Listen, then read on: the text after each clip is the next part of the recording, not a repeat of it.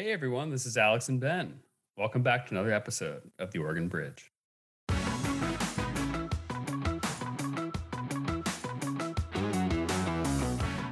In my mind, if you get the same benefit at a fraction of the cost to build and a fraction of the cost to operate, that's the direction you ought to go. PERS stands for Public Employee Retirement System.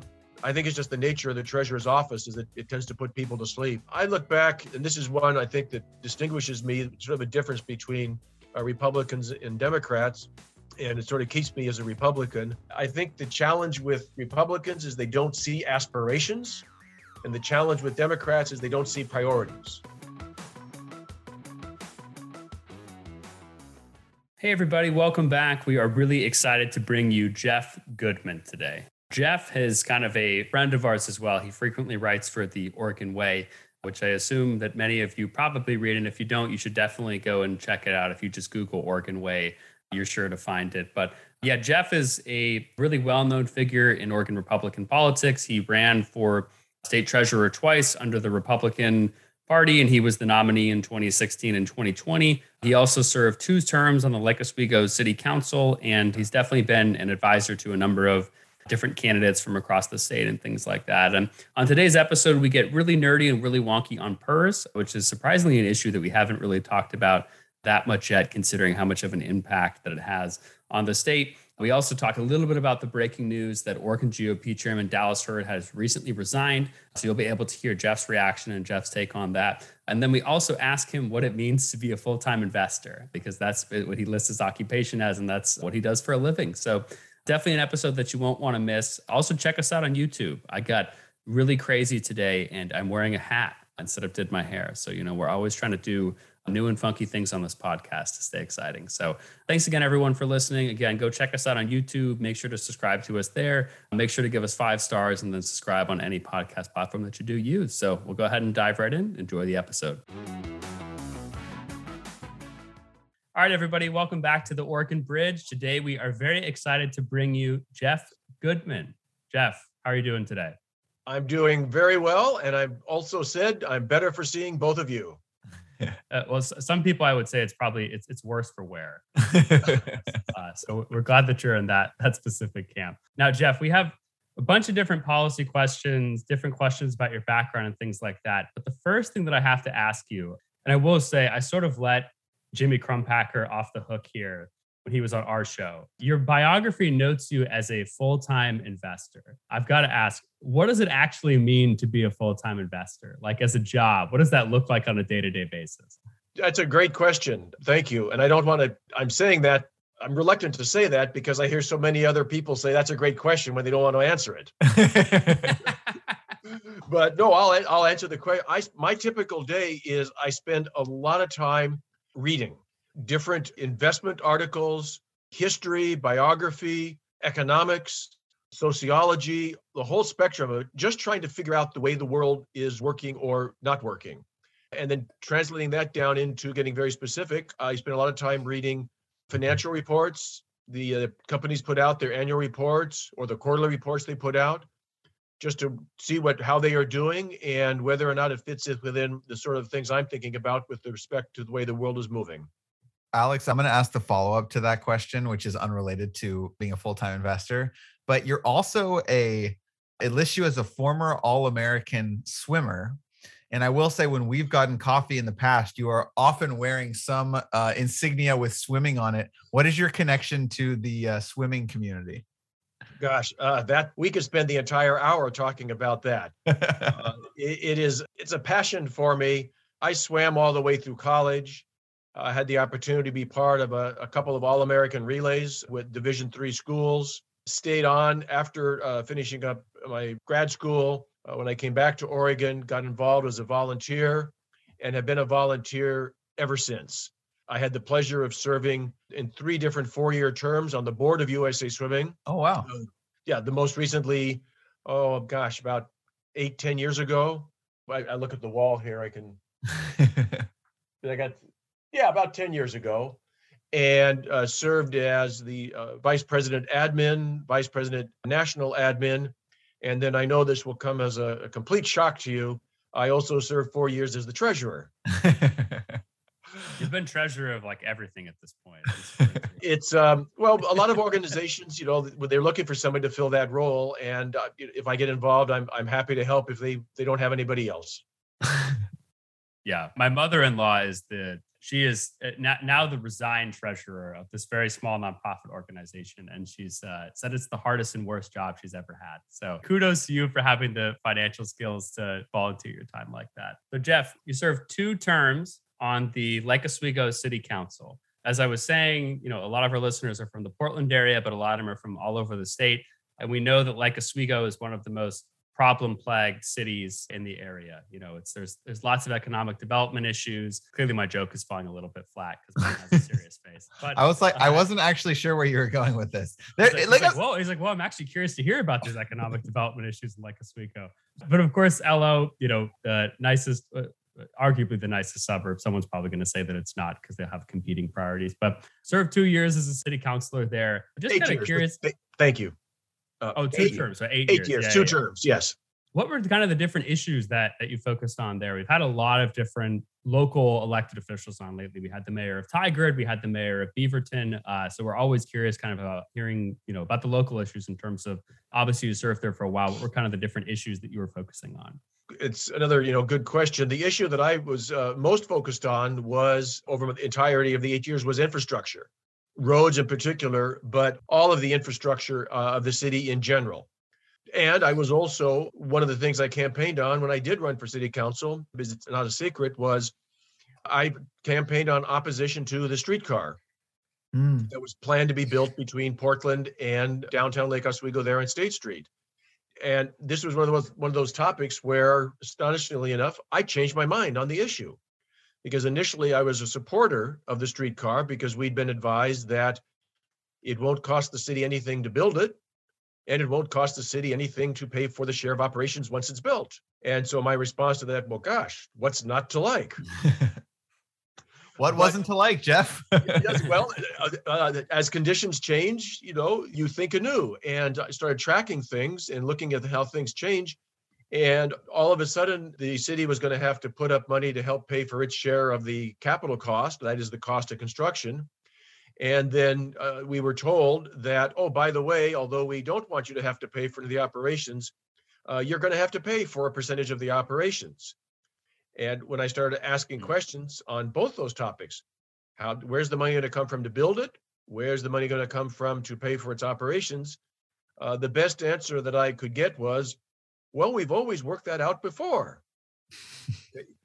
Not a good answer. Right. And so I ended up campaigning. And then another aspect of that was I was looking at it and I said, well, wait a minute. One of the goals there is carbon reduction, which is absolutely an admirable goal, and it needs to be achieved. And so I was looking at on the capital costs, and I said, well, gosh, we could convert the Willamette shoreline, the train line there between Lake Oswego and Portland, into a bike ped while retaining the right to have it be a streetcar at some point in the future. And we would get the same targeted carbon reduction for a fraction of the cost to build and a fraction of the cost to maintain.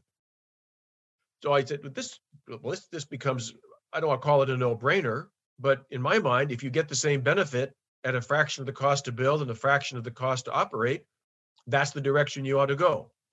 And so I was campaigning on that and was fortunate enough to be elected back in 2010. Well, then after 2010, you took a stab at statewide office on 2 separate occasions, running for Oregon State Treasurer. I did. And we'll get into some of the policy issues. In fact, Titus has a wonky one next. But before we do that, I'm wondering if you can talk a little bit about, I believe the most recent time you ran, was it 14 and 18 were the 2 years you ran? 16 and 20, but thank you for asking. 16 and 20. So both times you ran, Donald Yes. Trump was on the ballot as a Republican. Yes. And you were running as a Republican. So Yes. I'm asking this question because I know you well enough to know that you have I would describe you as a relatively independent thinker. I think you sort of are unconstrained by party orthodoxy, but you continue to be a member of the Republican Party. So I'm wondering if you can use your campaigns for state treasurer, where Donald Trump is on the ballot. I'm sure there's a lot of questions on the campaign trail about Donald Trump for an office, by the way, that is not nearly, it's a partisan office, but it's not nearly as political as, say, the governor's office or state legislative office. What was the experience of running for statewide office as a Republican in the age of Donald Trump like for you? Well, I thoroughly enjoyed the experience of running, getting all over the state. I mean, I had weekends where I put 1,000 miles on my car, which was great, and meeting all sorts of people. And just as a side note, one of the people I met, he lives over in Eastern Oregon. He was like the great grandson of President John Adams. And how cool is that? Yeah. But the office of the treasurer, as I was out talking with groups, very rarely did the question of Donald Trump the candidate in 2016 or Donald Trump the president come up in 2020. I was focusing on the treasurer's office. I was doing the same thing. If people would ask me about issues that were not related to the treasurer's office, I said, gosh, thank you for that question. You should talk to so-and-so who's running for the legislature or running for Secretary of State or running for senator. If you want to talk about the impact of PERS and the trade-off it has on the various services that we want to provide, if you want to talk about the investments that the state is making, if you want to talk about what my belief is how you should approach, say, financing the interstate bridge and what the state's role should be a part of that, let's, so to speak, get down and dirty and start working that. So the question really rarely came up. That's great. Well, you did a perfect segue for Alex. Yeah, I do have one question before that too. And obviously Please. I know that your first race, you came, I think Tobias ended up with like 44.5% and you had 41, almost 42%. And then Yes. Chris Telford, if I'm not mistaken, got like 9% or something close in that race. Maybe my math adds up to more than 100 there, but Yep. I think it's relatively close. You're in the ballpark. I'm in the ballpark. Yeah, exactly. What were some of the lessons that you learned, and obviously you'd run for local office before too, right? Mm-hmm. But then of course you stepped up majorly on the stage for statewide office. What is advice that you would give, curious specifically on the Republican side of the aisle, to first-time candidates who are running to statewide office? Like, what would you kind of recommend them? Maybe if you made certain mistakes you wouldn't want them to fall into or something like that. I'm curious of your thoughts. Oh, sure. Well, I've been very nonpartisan and free with my advice to any candidate, Republican, Democrat, independent, non-affiliated, about what I think they should do or should not do when they're running for office, be it locally or statewide. I'll come back to that in just a moment, but thank you for bringing up the closeness of the race in 2016, because I'm proud of that, because I came closer to winning statewide office as a Republican in the last 30 years than anybody than Chris Dudley when he ran for governor a dozen years ago, and he spent close to $10 million. And Dennis Richardson, who did win for Secretary of State, and Dennis, I think, spent about $4 or $5 million. I spent about $250,000. And so on a cost per vote, I was very effective with my dollars. And then in 2020, when I ran again, it was not as close. I got more votes than I did in 2016, but it was not as close because, one, I was running against an incumbent, and two, the atmosphere in 2020 was more partisan that I could see than it was in 2016. Although, again, I did not get a lot of questions about either Donald Trump or Joe Biden in 20 or Donald Trump and Hillary Clinton in 2016. I think it's just the nature of the treasurer's office is that it tends to put people to sleep. One quick follow-up on politics that I am curious about before we go to policy. From 2016 to 2020, did you ever have any moments where you're like, maybe I don't want to be a member of the Republican Party anymore, or even maybe I don't want to be involved in politics anymore, because of, obviously, as you described, voting behavior definitely was more partisan, but I actually think social, cultural behavior became a lot more partisan and divisive in that period. So I'm wondering, were there ever moments where you're like, I don't want to be a Republican, or maybe I'm taking a break from politics, or maybe not? Well, I had the chance to take a break from politics, whether I wanted it or not. Right. Thank you, voters. We appreciate that.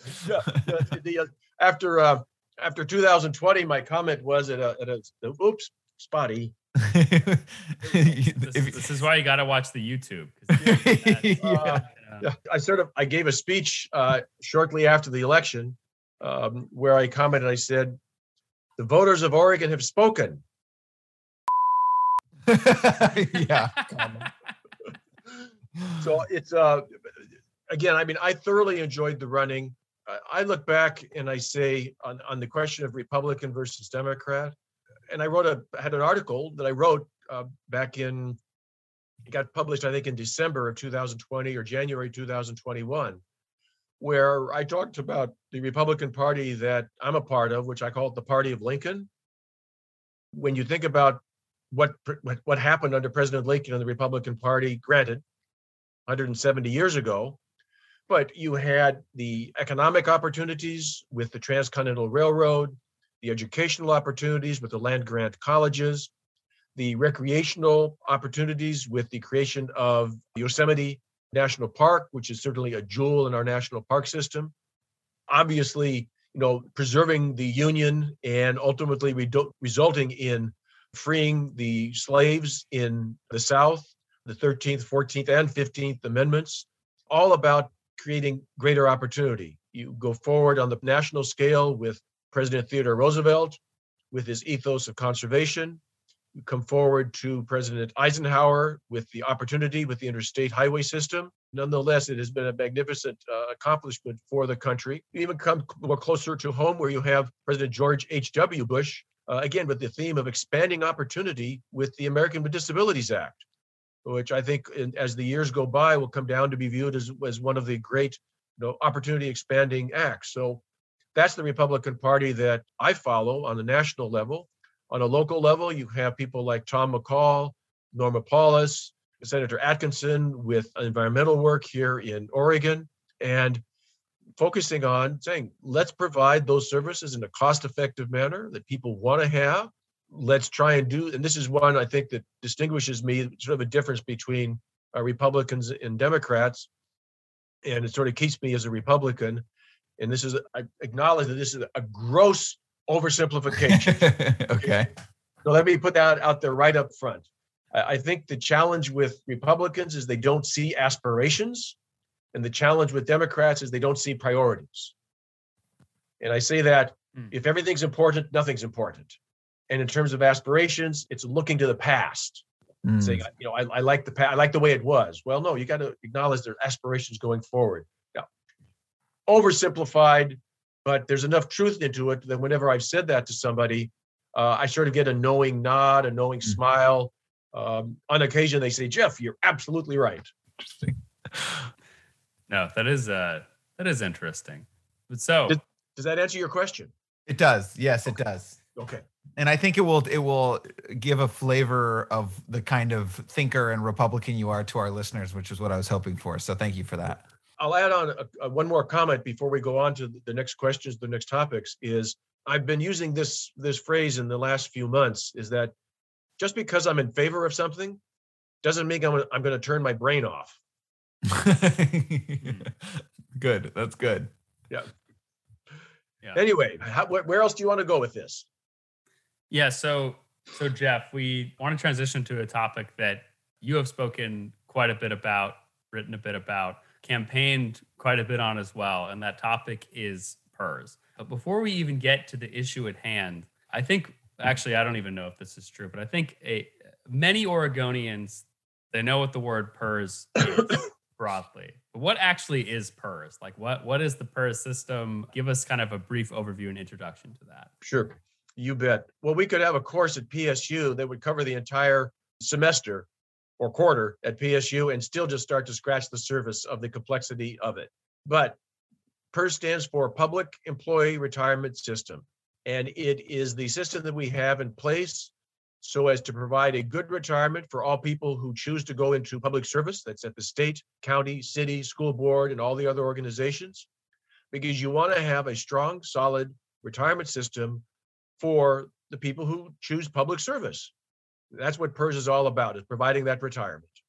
Well, then, Jeff, why do you want to cut people's retirement? I'm just kidding. Taking us into bad directions. Okay. Go ahead, Alex. Go ahead. Yeah. So, and of course, and here's kind of the thing about PERS, which is interesting to me, right? People on the right talk about this issue all the time, that PERS is continuing to grow. It's unsustainable. I think Alan Alley did like a whole podcast series on this or something. And like, I remember when he was running for governor and he went up on the stage at Dorchester and he had this like giant PERS chart, which I'm sure that one, I couldn't actually even see it was on the chart because I was too far away in the audience. But two, I was like, that was the whole idea. Probably 10 people in this room could even understand what's going on right now. And I was not one of them. But of course, people on the right, PERS is a problem. It's accelerating too much, basically. But then I think, too, people on the left, also I think recognizes that the current trajectory that it's on is not sustainable in terms of being able to properly fund state employee retirements and things like that. What is the main problem in your mind of PERS, and basically what caused us to get to where we are today on the issue?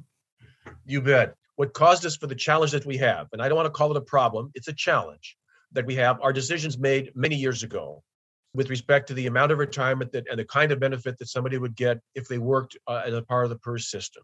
If you want to, so that's number one, and it will take many years for us to work it out. Number two, the PERS system is in no danger of going under. If you are a part of the system and you have certain benefits that are going to come to you, they are going to come to you, period. Explanation point. Two explanation points on top of that. Which is really important because that is not the way it is always described or understood by political actors. Yeah. And PERS is an enormously complex system. It's either the first or the second most complex retirement system in the country. But there are ways to look at it that are pretty straightforward that any person in the street can sort of follow. And here's a couple examples of that. Actually, sorry, Jeff, before you go into that, can we just go back to something you just said? You said that it's one of the most complex retirement systems in the country. Why, is Oregon's just much more complex than other states? And then if so, why is that the way that it is? That's really interesting. You bet. We have three different kinds of retirements, and it's called, going a little in the weeds, so I apologize to you and all of your listeners. You have to get nerdy. Pardon? Yeah. You can talk nerdy to us. Okay. Well, then I will talk nerdy to you. Okay. You have what is called Tier 1, Tier 2, and I refer to it as Tier 3. And that is based upon the time of when you went into public service. Now, all employees, all people who are joining and go to work for the state, the county, the city, school districts, et cetera, today are a part of Tier 3. When you were initially in Tier 1, those who went in many years ago, that was a defined benefit program. Now, those are some wonky words. What's that mean? It means that the benefit that you're going to get is clearly defined. You know exactly what you're going to get. It doesn't matter where the money's coming. You don't care where the money's coming from. If when you signed up and it said, if I retire in 30 years, I am going to collect X dollars, you will collect X dollars, period. You don't have to put anything into it. It's just simply a part of your compensation for where you're working. Then you have Tier 2, which is more a blended system where you have a defined benefit. This is exactly what you're getting. You don't have to put anything for it. And then you have defined contribution, which is you put in some money. So Tier 2 was a blended program. And then you have the Tier 3, where it is a defined contribution program. So you have employees in the system from all three different levels.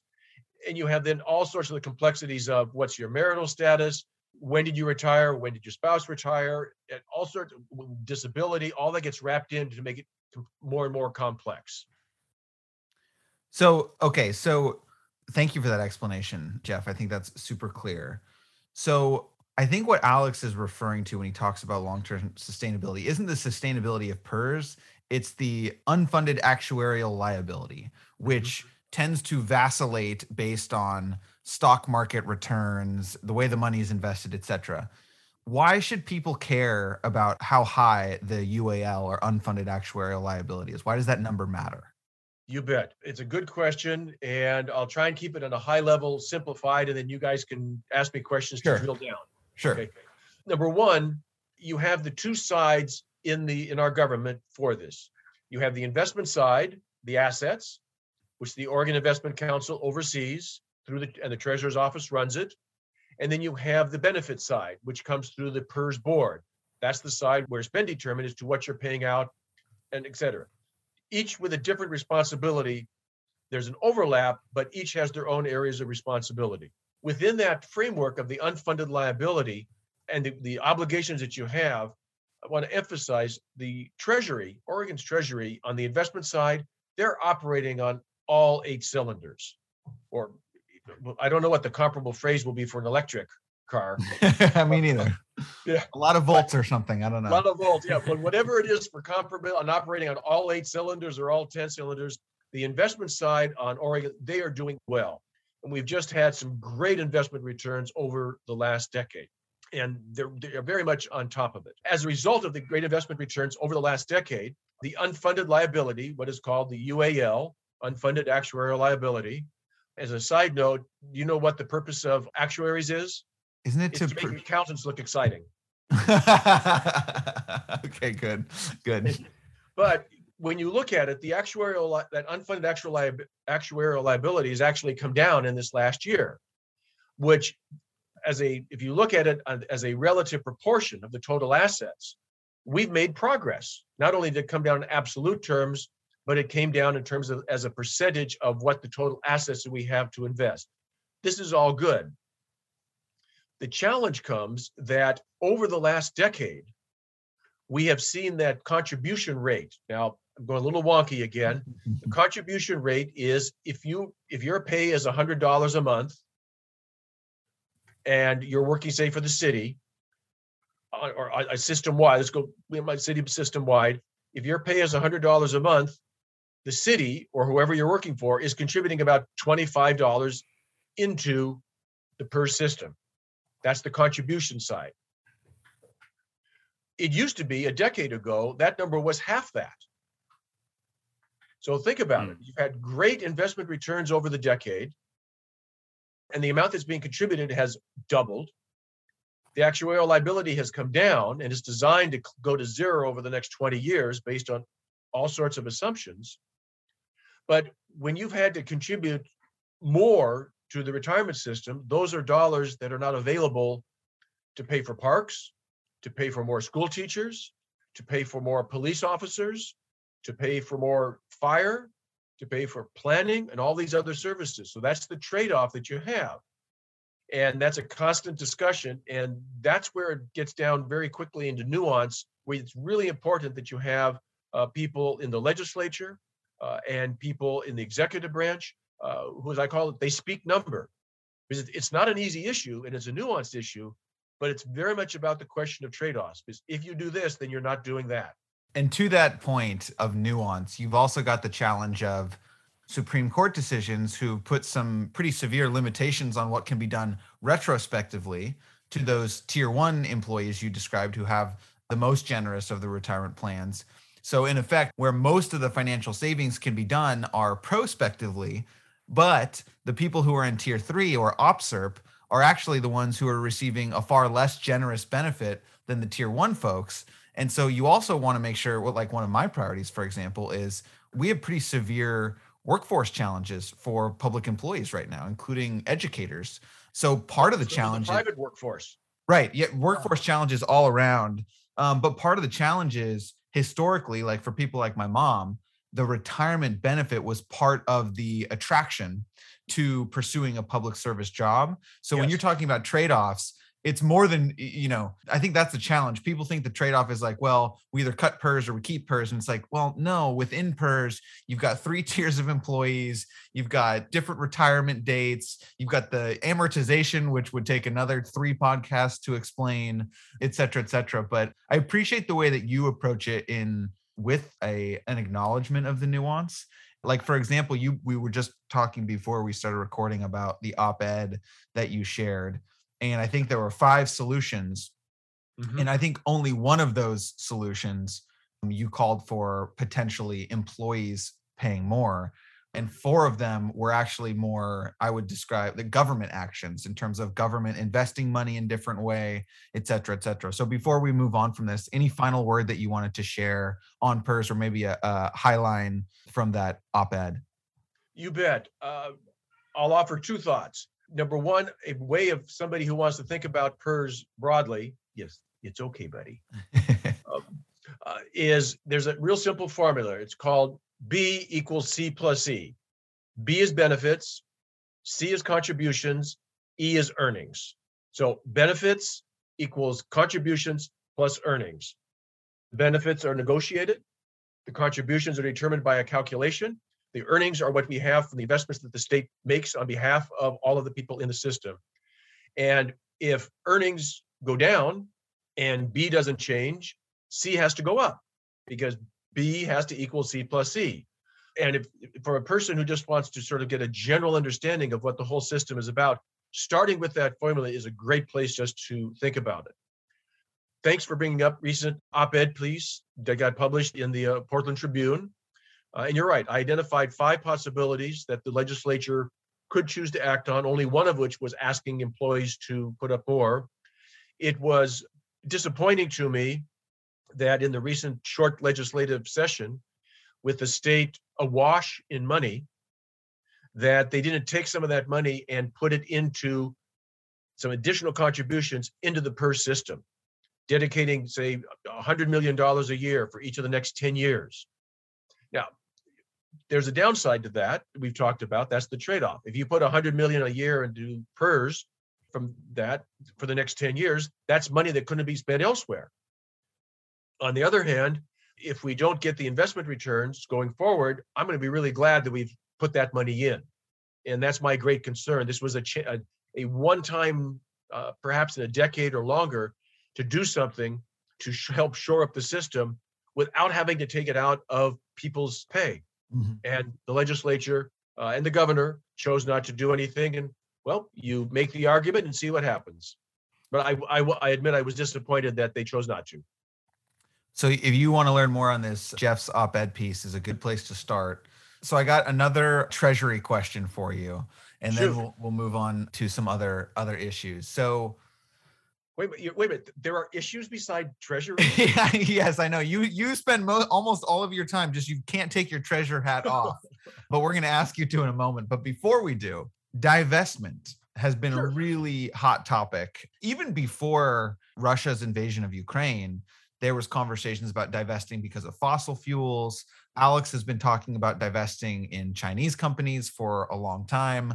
And then, of course, Vladimir Putin invades Ukraine in a disgusting expansionist war. And all of a sudden, there's pressure put on by a lot of different people. I think what's interesting about this is it seems pretty cross-partisan, the level of support that's sort of against Putin and his actions. But one of the ways that's manifested itself is Tobias Reed did actually divest. It's a very, very small amount relative to the entire amount of assets we have. I think it's like 100 and something million that were somehow involved in either Russian companies or invested with the Russian government in some way. And I believe that money has all been divested. Or in the process of being done. Sure. Yeah, right. So my question for you is, as someone who I think I describe as a sort of technical expert on this side of things, a little bit. Should divestment be used as a tool to achieve political aims? Like if you are against fossil fuels and you think we need to much more rapidly move towards carbon neutrality, should investment or divestment of state resources reflect that? Or do you think it should be exclusively about return on investments? Or is there somewhere in between that you see a middle ground? Yes. Tell me more. Okay. Number one, let's use on the question on the decarbonization. Okay. There is no question that has to occur. That should not be a point of debate. We need to decarbonize. It's going to take time. It's going to be expensive, but it has to be done. At the same time, oil and gas is not going to go away. It is too integrated into too much of what we have in our economy. So you've got two, I don't want to call them conflicting, but two goals which at times can be working as cross purposes. Secondly, with request, you made a good point on, should the only goal be maximization of the return with the appropriate risk that you're taking? I'll put an example back for you. One of my aunts, and I had a lot of aunts and uncles. My mother was the baby of 9. My dad was the baby of 6. So lots of cousins, lots of aunts and uncles. That generation is all gone now. But I had one of my aunts who passed away from lung cancer. She was a chain smoker of Camels Unfiltered for like 40 years and then quit cold turkey. Wow. And lived to 91. Go figure. But I mean, lung cancer is a terrible death, and yet tobacco is legal. Would I advocate divesting of all tobacco stocks because of my dislike of what it does for people who smoke? It's a legal drug. The other part, again, getting technical or getting down sort of into the weeds, take a company, say, for example, British Petroleum. They have significant, measured in the billions of dollars of investments in renewables. So should we have a policy that says we're going to divest British Petroleum or not invest to it in the first place because they happen to have some portion of what they do in oil and gas, even though they have a big chunk? And then it leads you down to the next question. Well, should it be if they have 60% in renewables and 40% in oil and gas, that's okay? Well, if the answer is yes, well, then why not 59-41? And going down on that. So it is a constant balancing act between trying to move the direction you want to. And as a general statement, I am reluctant to go down the divestment route. Let me qualify this. As a treasurer with my treasurer's hat on, I would be reluctant to go down the divestment road because of just some of the issues that I've talked about here. At the same time, putting my bigger hat on of being a resident of the state of Oregon, a resident of the country, a resident of this world, do we need to decarbonize? Absolutely. Which also means that I think over just the course of how the capitalistic system works, there's going to be a lot of opportunities to invest in renewables and make a lot of money to provide for the retirement in our PERS, and be probably fewer opportunities going forward to make money in, say, oil and gas. So you want to maximize the free flow of capital. And as we decarbonize, that means there's going to be less money going into oil and gas. I don't see, at least in my lifetime or your lifetimes, that we're ever going to go to zero usage of oil and gas. So we have to address the question of how do we deal with that and go. But that's a long way of saying, I'm not sure that just simply saying divest is an effective means of providing the way we want to go forward, even though I acknowledge the direction that we have to go. Quick follow-up, and then Alex, I'll hand Please. to you. On the Russia-specific question, granted, Yes. It was a relatively small amount of money, but would you agree that that was the correct policy choice? Yes, Oregon is following the federal rules, so we really didn't have much choice in the matter. Oh, I didn't know that. I thought that was a state prerogative. Well, it's like a lot of things. You don't hear the secondary or tertiary story behind things. Sure. Okay. Good. Good to know. Alex? Fair enough. Okay, Jeff. So we do have a relatively breaking news question to ask you. Now, it's not too much breaking news because it will basically, when this podcast come out, it will have been about a week, but still relatively recent. So as I'm sure that you probably had seen, Senator Dallas Hurd has resigned as the Oregon Republican Party chair. And if you had a chance to read his resignation letter, there's some pretty big claims basically made in that. I don't have it up right in front of me, but I believe he noted that members of the party were using communist tactics against him, and there was some other things in there. But he has effectively resigned, as of March 11th. So he's no longer the chair. There's now an acting chair. Curious of, obviously you ran as the GOP nominee statewide twice, and I looked at your list of endorsements. You had endorsements from folks who I would consider to be barely Republicans, very moderate, and then folks like Sam Carpenter, who I consider to be very, very conservative. Initial reaction to Dallas Hurd's resignation, and sort of what's your general thoughts on kind of the state of the party after hearing that? You bet. I also had endorsements from any number of people who might consider themselves independents, non-affiliated, or Democrats. So I just want to give the complete picture. I mean, granted, I had more Republican endorsements, but it covered the whole spectrum. Totally. So I've operated for a long time, and this was a lesson from my parents and my dad in particular, is that assume the best in the other person until shown otherwise. I suspect that the challenge of the recent legislative session, where from legislators I know, they put their heart and soul and their time, and they get pretty tired pretty quickly. And come on, Spotty. Sorry. I hope you can edit that out. I think that actually makes it even better. That's the stuff we like to leave in. Okay, all right. Because I suspect, he may have spoken in a moment where he was tired, or maybe just had a particularly difficult day, and overstated. I know think about he's being pulled not only politically in all the directions, where he's a senator in our state legislature. He was the chair of the Oregon Republican Party. He has a young family. He has his business outside of that. So it could just simply be the pressure got to him, and so it got let off in a manner that he probably, as he looks back, sort of thinks maybe I wouldn't have done it this way. For me though, and I actually thought, I had too much picture of behind the scenes, but like forwardly, I thought Dallas is actually doing a great job. Like the social media accounts are now professional. Like we seem to be actually recruiting candidates across the state. And I know that was part of his big initiative that he had talked about when he come onto our podcast. I guess I'm asking less about sort of what he had said in his letter, but Dallas is a very conservative guy, very revered amongst conservative grassroots and things like that. And obviously you ran twice for statewide office, having had support from the official Republican apparatus, which is the Oregon Republican Party. I'm just sort of curious of like what you think this says about the state of that vehicle, right? Like so close to the election too. We're less than basically 8 months out from election day, and the chairman of the Oregon Republican Party has just resigned. Yeah. Well, there's the resignation, and then there's the manner of the resignation. The resignation itself was, okay, these things happen. The manner of it, as we've talked about.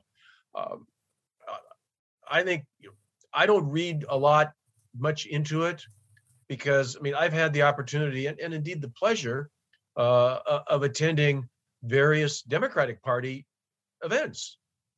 I see you there pretty frequently. Yeah, thank you. But it's been Multnomah County events, or the statewide events, and I'm always I do my best to be very respectful, but because there's generally some really good speakers, and I like hearing from good speakers with what they have to say. But I also know from when I've been at those events and sitting around the table, or in conversation before and after, you can have a lot of what you might call, how should we say, high emotion statements that are made. And I think it just sort of goes with the territory. I'm just, I don't want to, I don't know what kind of, life he's leading, other than I know he's busy. And, as my late father used to say to me, if both of us agree on everything, one of us is unnecessary. I like that. Yeah. Feel free to use it. So, in our final little portion here, it looks like we've got a few minutes left, is, the way I describe 2022 is a potentially transformational moment for Oregon and Oregon politics in particular. We will have a new governor, a relatively new speaker, a new Senate president, potentially new majority leaders, or relatively new majority leaders on both sides. We'll have massive turnover in the state legislature. And Republicans haven't won the governor's office since the 80s. And this is, by some people's estimations, their best chance in many, many years. Mm-hmm. So I guess my first question, and this is the easier one. I would agree with that assessment on a general high level basis. Okay, good. So my first question is, and granted, we should also mention, it's worth noting, there will be likely 3 major candidates for governor instead of just a Democrat and Republican. Former Senator Betsy Johnson will almost certainly have the resources and the ballot access to be a contender. So my first question is, have you endorsed or are you supporting any of the candidates for governor so far? No, okay, not so far. And do you think you might? Do you think you might before the election? Probably not, but then again, nobody's asked. Yeah, all right. If you're a listener, give Jeff a call. Wait, really? Nobody's asked you yet? Not on the governor's side. Oh, wait a minute. No. Yeah, nobody on the governor. I've had asks to help in campaigns, which I've declined. But nobody's asked for an official endorsement in the governor's race. But stepping aside from the governor's race, because certainly whether on the D side, you've got two experienced candidates between Tobias and Tina. Mm-hmm. So very different people, but they're experienced. And certainly there's lots of things you can say about former Senator Johnson, Betsy, but no one can't say that she isn't experienced. True. And that she isn't capable of doing the job. And then depending on who the R's end up nominating, we'll just have to wait and see on that. What's of more concern to me is, as you alluded to, there's an incredible amount of turnover in the legislature, and you can attribute whatever reasons you want to that. I'm just worried about the day-to-day basics of running our government with so many new faces, as I call them. They're going to be down there trying to figure out, I describe this, where's the bathroom?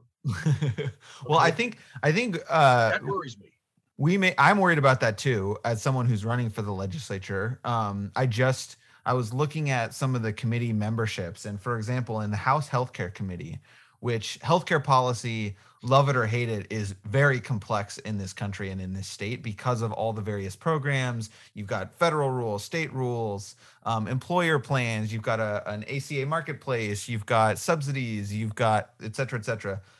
9 out of the 10 current members of the House Healthcare Committee are not running for re-election. And the one that is running for re-election is a freshman legislator. Yes. That's a challenge. For example, if you were crafting a board of directors for a large nonprofit, you would want continuity on that board to have institutional memory, different types of expertise, et cetera. And I worry that the high level of turnover could be challenging. Now, on the flip side, we're on the same page. And frankly, it will be challenging. Not could be, it will be. Very fair. And so we could get into solutions there. I think professionalizing the legislature, legislative pay, our potentials. I think there's more to it than that, frankly.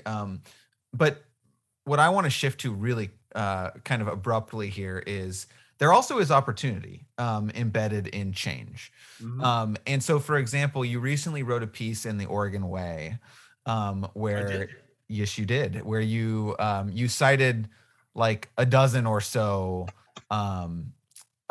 I don't want to use the term failure, although some of these would qualify as failures. Some of them might have been mistakes or oversights or whatever. But I did use the word debacle in a couple of them. Yes. So the debacle ones you used were getting out renter assistance and landlord assistance. Then there were other things like signing up for the COVID vaccine through a state website. The employment division getting out unemployment benefits. There's the CRC, the Columbia River Crossing, the fact that the new family leave program seems like it is not going to be up and running at the timeline that was set in legislative mandate. Yes.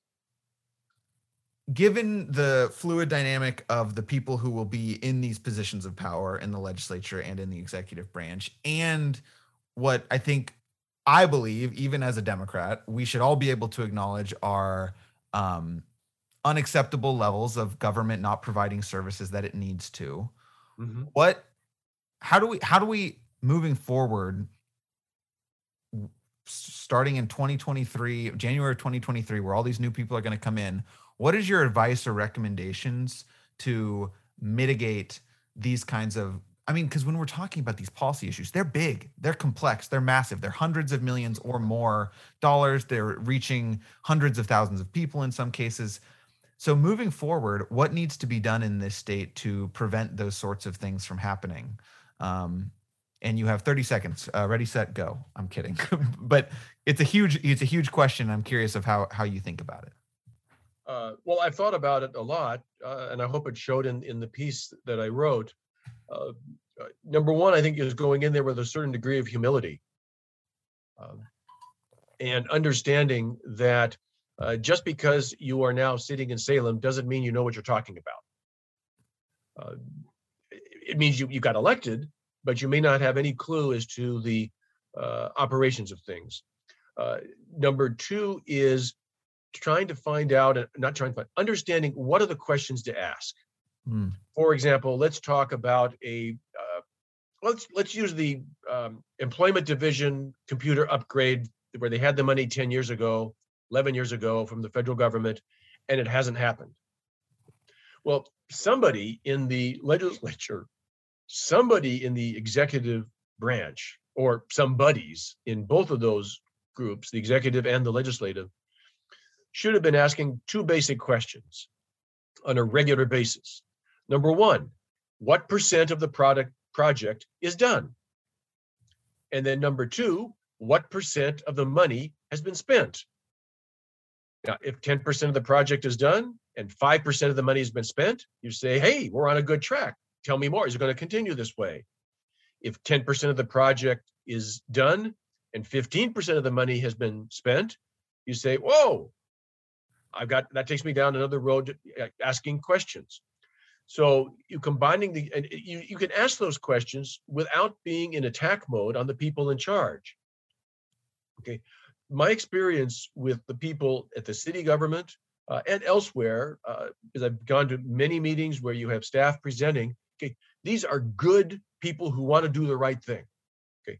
As a state employee, I appreciate you saying that because I agree. Absolutely. I mean, very, very, people for the most part don't go into the job and say, I want to do a lousy job.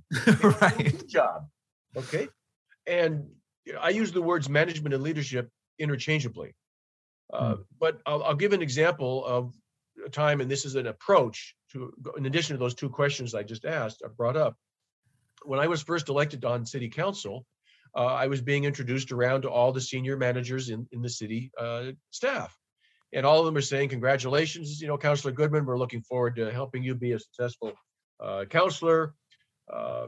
And I was always saying to them, my comment was, I said, great, thank you, I appreciate that. But just because I'm now sitting on the dais doesn't mean I know what I'm talking about. If I say something stupid, wrong, or incorrect, you got to tell me. Oh, yes, Councilor Gudman, we'll let you know. Well, a few months goes by, something came up.